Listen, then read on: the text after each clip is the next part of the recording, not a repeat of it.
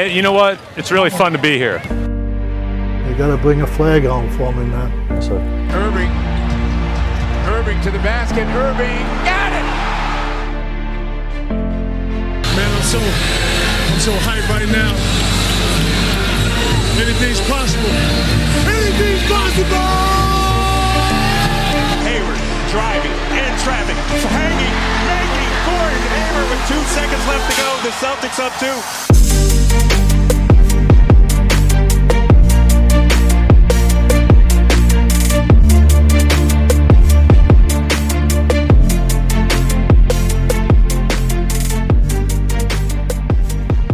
What's up? How are we doing? And welcome to episode number 38 of the Banner Banter podcast. I'm your host and favorite Boston Celtics season ticket holder, Timmy G. How's everyone doing? Second podcast of the week because the Boston Celtics are up 2-0. Goose egg, zippo, nada on the Indiana Pacers in the first round of the NBA playoffs. We're going to recap the entire game for you right now, and I'm also going to preview Game 3. And if the Celtics can go up, 3-0? Come Friday. Game's at 8:30 on Friday night. A little bit of a late one because last night it was 7 p.m. start. But hey, you know what? It is what it is. Now, before we kind of get going about what actually happened in Game 2, I was very nervous about, 11 a.m. yesterday morning when they announced that Al Horford was questionable with an illness.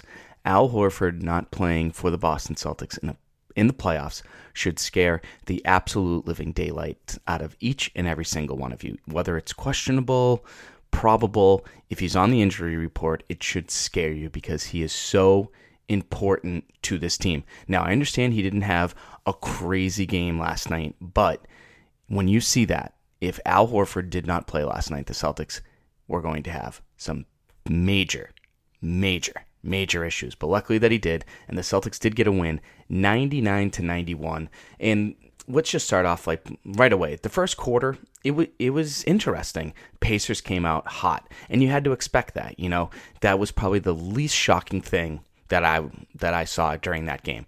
Well, the second least shocking thing that I've seen. The first most shocking thing that I've seen was at the end of the fourth quarter, and I'll explain that in a bit. But for starters, Daniel Theis shouldn't be playing in the first quarter. Let's just throw that out there right now. I understand Al Horford was hurt, but Daniel Theis should not be playing in the first quarter. He shouldn't. He should be far away. But the way the Pacers were making their baskets, and the reason why they came out so hot is because the Celtics defense was very lazy. I mean, there was so many backdoor cuts. I mean, the very first play of the game was a backdoor screen, alley-oop, and you were just like, oh God, here we go. Tatum got beat a couple times backdoor, whether it was by Bogdanovic or Thaddeus Young. And throughout this entire game, I try and think like Brad, and I know it's impossible, but I pretend to do it while I'm up there, in section 315, row 15. What's up to everyone up there? But I don't understand why Jason Tatum isn't guarding Wesley Matthews and Kyrie is guarding Collinson. Because right now Tatum is guarding Collinson all the time, and I know Jason Tatum's not the best defender, but Darren Collinson a lot during that game just got through a screen, went to the free throw line, went to the elbow, and stuck a jumper. And it was infuriating because I feel like if Kyrie was there, maybe Kyrie's a little quicker. He could probably get through screens a little bit better because Kyrie's used to getting through screens because he's a guard, and that happens. And Jason Tatum doesn't have to worry about that as the 3 or the 4 on this team. But that was just very weird. But going into this game, I was a little nervous about Tyreke Evans. I was afraid he was going to go off. He's a scorer. He's one of those guys, when he goes off, good luck catching up. And he hit a big 3 to put the Pacers up 8 with about 3.5 minutes to go in the first. And then luckily Tatum and Hayward hit back-to-back threes. And then the Celtics were only down 1. They were down 4 at the end of 1. And the thing that was frustrating was the fact that they literally gave up 33 points in the first quarter. And what did we talk about in episode 37 a couple days ago? It was the fact that the Celtics did not give up any quarters of 30 points or more. I mean, one of them was 8, and I think the highest was 27 by the Pacers. Maybe it was 26. But, of course, the first quarter, Pacers come out swinging, they come out shooting well, and the Celtics gave up 33 points. It was just like, dude, come on, because Second quarter, 17 points. Third quarter, 29 points. Fourth quarter, 12 points. So if they just locked in on defense just a little bit more in that first quarter, I don't think we would have had such a stressful game. I mean, it would have been a little stressful, but just not as stressful. But the other thing real quick before we move on to the second quarter, because I thought the second quarter was a good thing for the Celtics.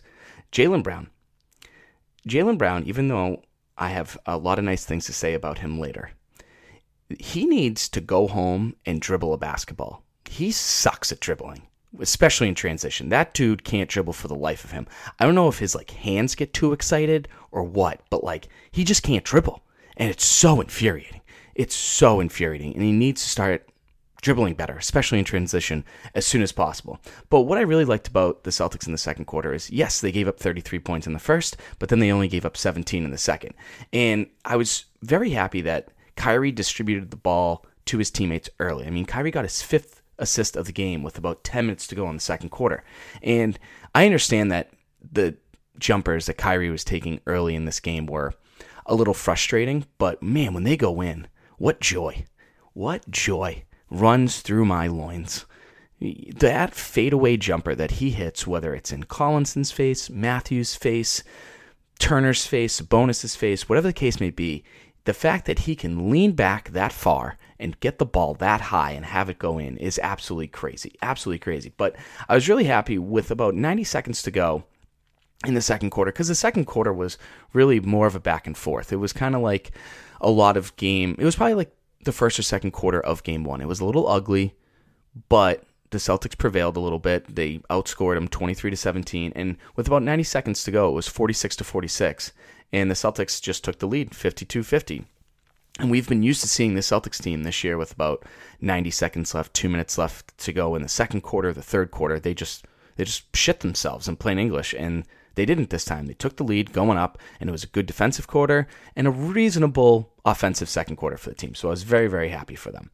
But the third quarter was classic 2018-2019 Celtics. I mean, they're up 2 going into the half. You're like, hey, they're playing like crap. They're not shooting the ball that well. They are protecting the ball a little bit, but they're going to come out firing in the third. Nope, they didn't. They allowed 29 points for the Pacers, and they only scored 16 points. Kyrie had 8 of those points and assisted on 1 of them. So basically, if it wasn't for Kyrie, I'm pretty sure the Celtics would have lost by 1,000. It was absolutely ridiculous. How many layups did all these guys miss? I mean, Kyrie missed 3 layups in the third quarter. Tatum missed 2. Hayward missed 1. Morris missed 1. I mean, Marcus Morris didn't hit a shot all night, which I predicted, and we'll talk about that in a little bit. But there was a foul call on Jaylen Brown in the third quarter where he was kind of going for a loose ball, and Bogdanovic just fell like someone shot him. And that's what a lot of people hate about the NBA with flopping, but God, that fired me up. That really did. And I know I just stuttered a lot right there, like I was Mystical and Joe, but Jaylen Brown, I think he's now understanding that Brad is basically asking him to be the Marcus Smart of this new starting lineup group until Marcus Smart comes back. Be aggressive, be the defender, but Jaylen Brown with 4 fouls halfway through the third quarter is not a good look, and he almost picked up his 5th, but they luckily changed it over to Horford, because if Jaylen Brown had 5 fouls going into the fourth quarter, he probably wouldn't have played a lot. And that's fine. You know, Gordon Hayward can step up. Terry Rozier can step up. And by the way, Terry Rozier was a plus 19 in this game. And if it was just based on the eye test, you'd be like, how the hell was Terry Rozier a plus 19? But whatever. Good for Terry. That was a team high plus 19. So, hey, scary Terry, we'll take it. Absolutely. But the Pacers went up, 60-58 after Jason Tatum made a layup. And that was the only one he made, I think, all game. I'm obviously kidding, but just in the third quarter. And then the Pacers just went on a 10-0 run. They were up 12 with 5 minutes to go in the third quarter, and the Celtics were down 11 going into the third.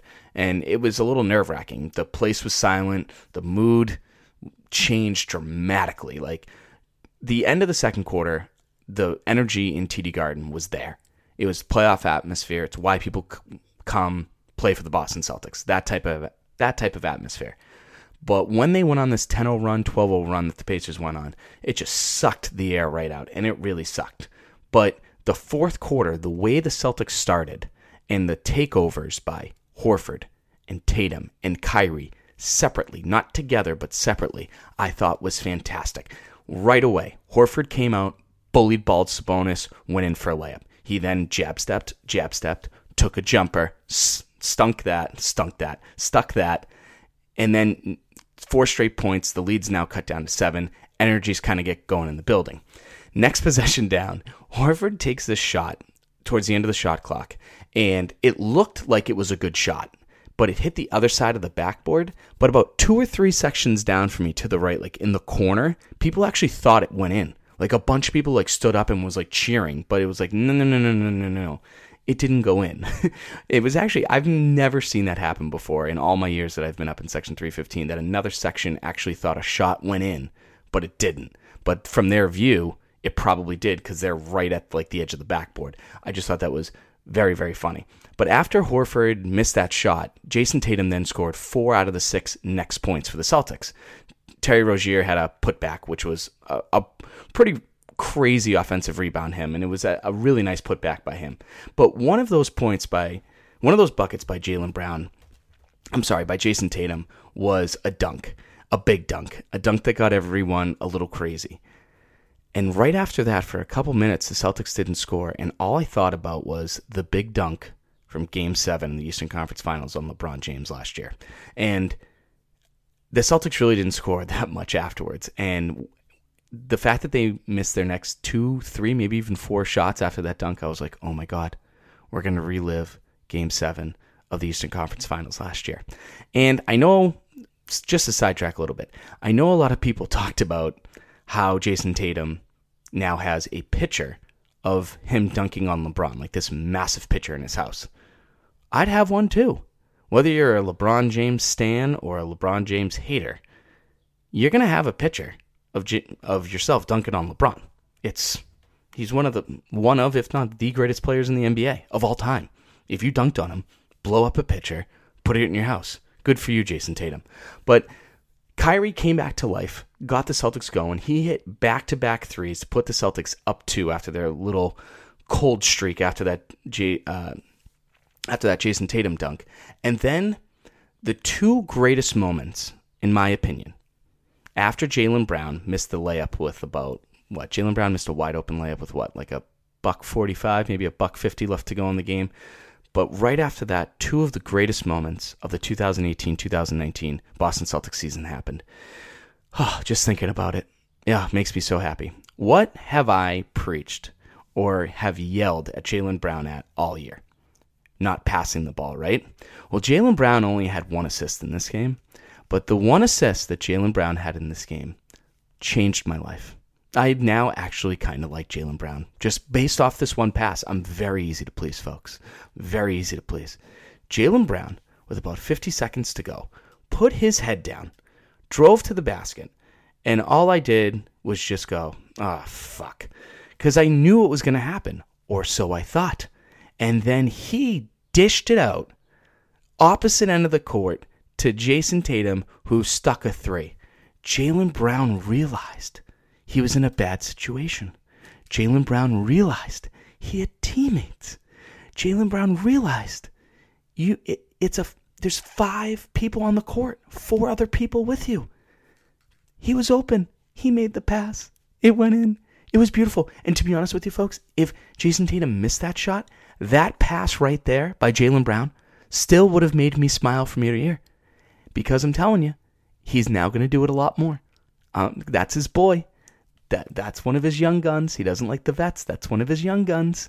If he's only passing to Jason Tatum, that's fine. Or Horford because he likes him, because they've been, Brown's been playing with Horford his entire year. You don't want to pass to Baines. You don't want to pass to Kyrie. You don't want to pass to Hayward. Fine. But at least we're making progress here, Jaylen Brown. So thank you for that incredible pass, because that pass leading to that basket is the reason why the Celtics won that game. And you can't tell me differently. But right after that, next time down the floor, the Celtics have the ball. Another very happy moment for me. Folks, last week I talked about Jason Tatum.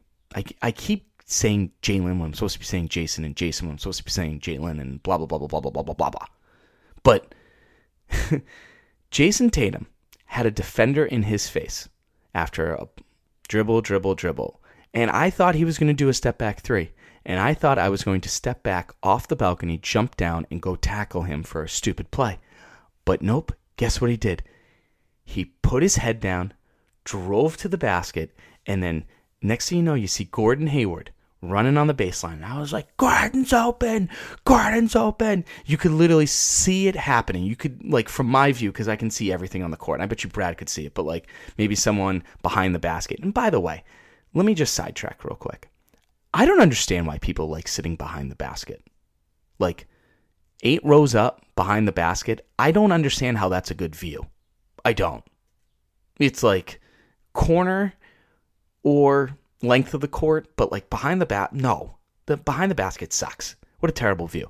But anyways, Gordon Hayward cut back door, and Jason Tatum found him and passed him the ball. Gordon had a wide open layup, a backdoor cut. What a beautiful thing. And Jason Tatum found him. Improvement, the 21-year-old doing 28, 29-year-old NBA type things. Oh, God, it was so glorious. The young guys looking out for each other, then the young guy finding the guy who everyone's hated all year for a layup to put him up and to lead him to victory. Game 2 win. So, because of that, let's go into our stud and dud of the game.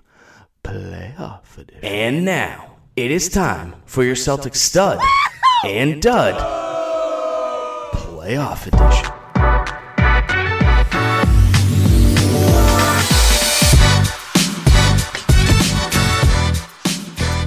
Okay, the stud and dud of the game. The stud, folks, Jason Tatum. What a game by the 21-year-old. He literally looked like he was playing in the NBA for 13 or 14 years. He has already played over 20 playoff games, right? 7. Yeah, he's played 21 playoff games as a 21-year-old. Yeah, look at that. Math. Crazy. Absolutely crazy. 11 of 20 from the field. 3 of 6 from 3, 26 points, 4 boards, 2 assists, and a +8. He was a +8, and guess what? Celtics won by 8. Jason Tatum being aggressive. Jason Tatum attacking the basket. Jason Tatum hitting his jumpers make the Celtics a serious mother-flippin' problem. Jason Tatum is vital to this team's success. Sure, Gordon Hayward can score your 15 points. Horford can have his double-double. Kyrie can drop his 37 points. And sure, you could probably say Kyrie should be the stud of the game. But Kyrie is going to do that night in, night out for the Celtics in the playoffs. Jason Tatum hasn't done what he did last night in a bit.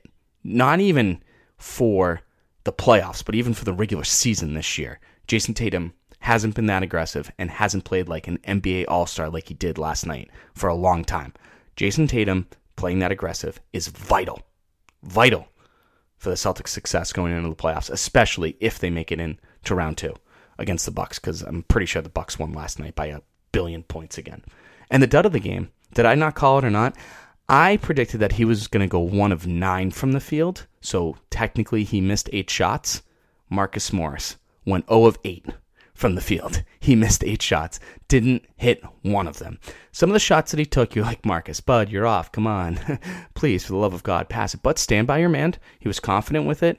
He played in all 4 quarters, and he took 4 of his shots in the third quarter when the Celtics only scored 16 points. So if you think if Mook hits at least 2 of those, guess what?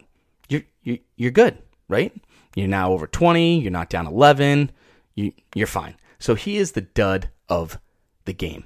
All right, and finally, let's preview Game 3. Friday night, 8:30 in Indiana. I really like Indiana's arena, the field house, whatever it is, whatever you want to call it. I like how it's kind of like Mohegan Sun, where it's like really small, and it kind of like everyone's like over the top of each other. I kind of like that. But anyways, one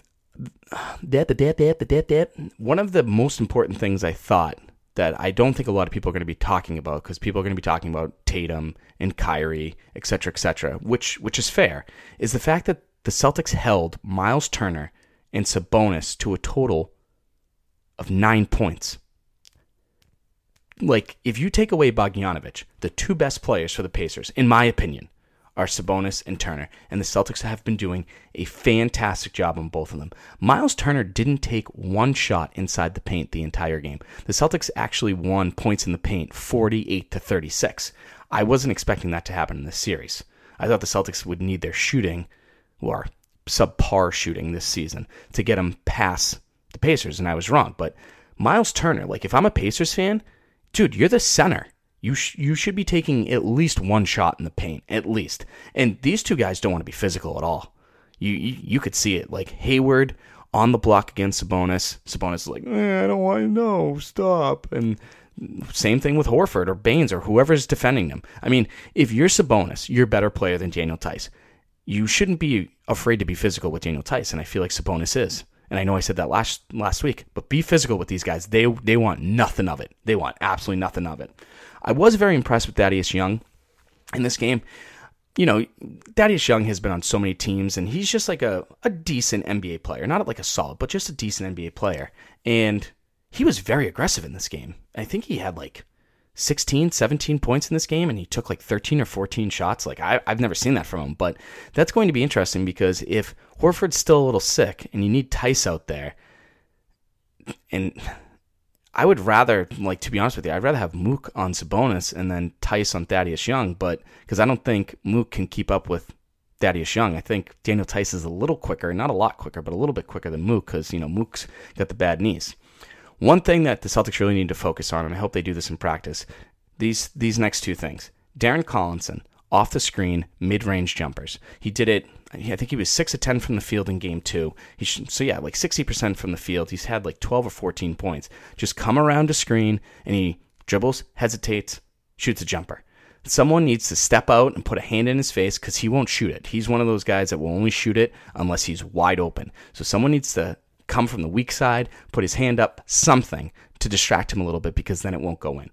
And then this happened a lot in the third quarter that I noticed, and a little bit in the second too, but Corey Joseph, Collinson, and Matthews were going over screens. So if we know that they're going to go over screens, someone needs to make a V-cut, fake that they're going over the screen as well, and then go back door, especially if Horford has the ball. Like, seriously, if Horford has the ball, Horford will find you. Horford's one of the best passing big men in the NBA. I mean, I'm not saying top 5. I'm just saying he's one of the best. So, I understand Brad loves the handoff. Come off a curl, hand it off. The guy drives. It's kind of like a pick and roll, too. But fake the handoff. Go back door. Horford will find you. It was wide open so many times, especially when Collinson or Matthews or even Corey Joseph was guarding anyone who was coming to get the ball from Al Horford. So I hope the Celtics do that as well. And two more things here. Win the rebound battle again. The Celtics won the rebound battle by 12 again. Huge. 48-36, I think? Or was that points in the paint? What was it? 54-42. That's how they won. Love it. 7 offensive rebounds for the Celtics. 4 for the Pacers. Awesome. Keep winning the rebound battle, and this series will be over quicker than we think. And then finally, the assists went up, turnovers went down, but we need the turnovers to go down just a little bit more. The Celtics only had 3 steals in this game.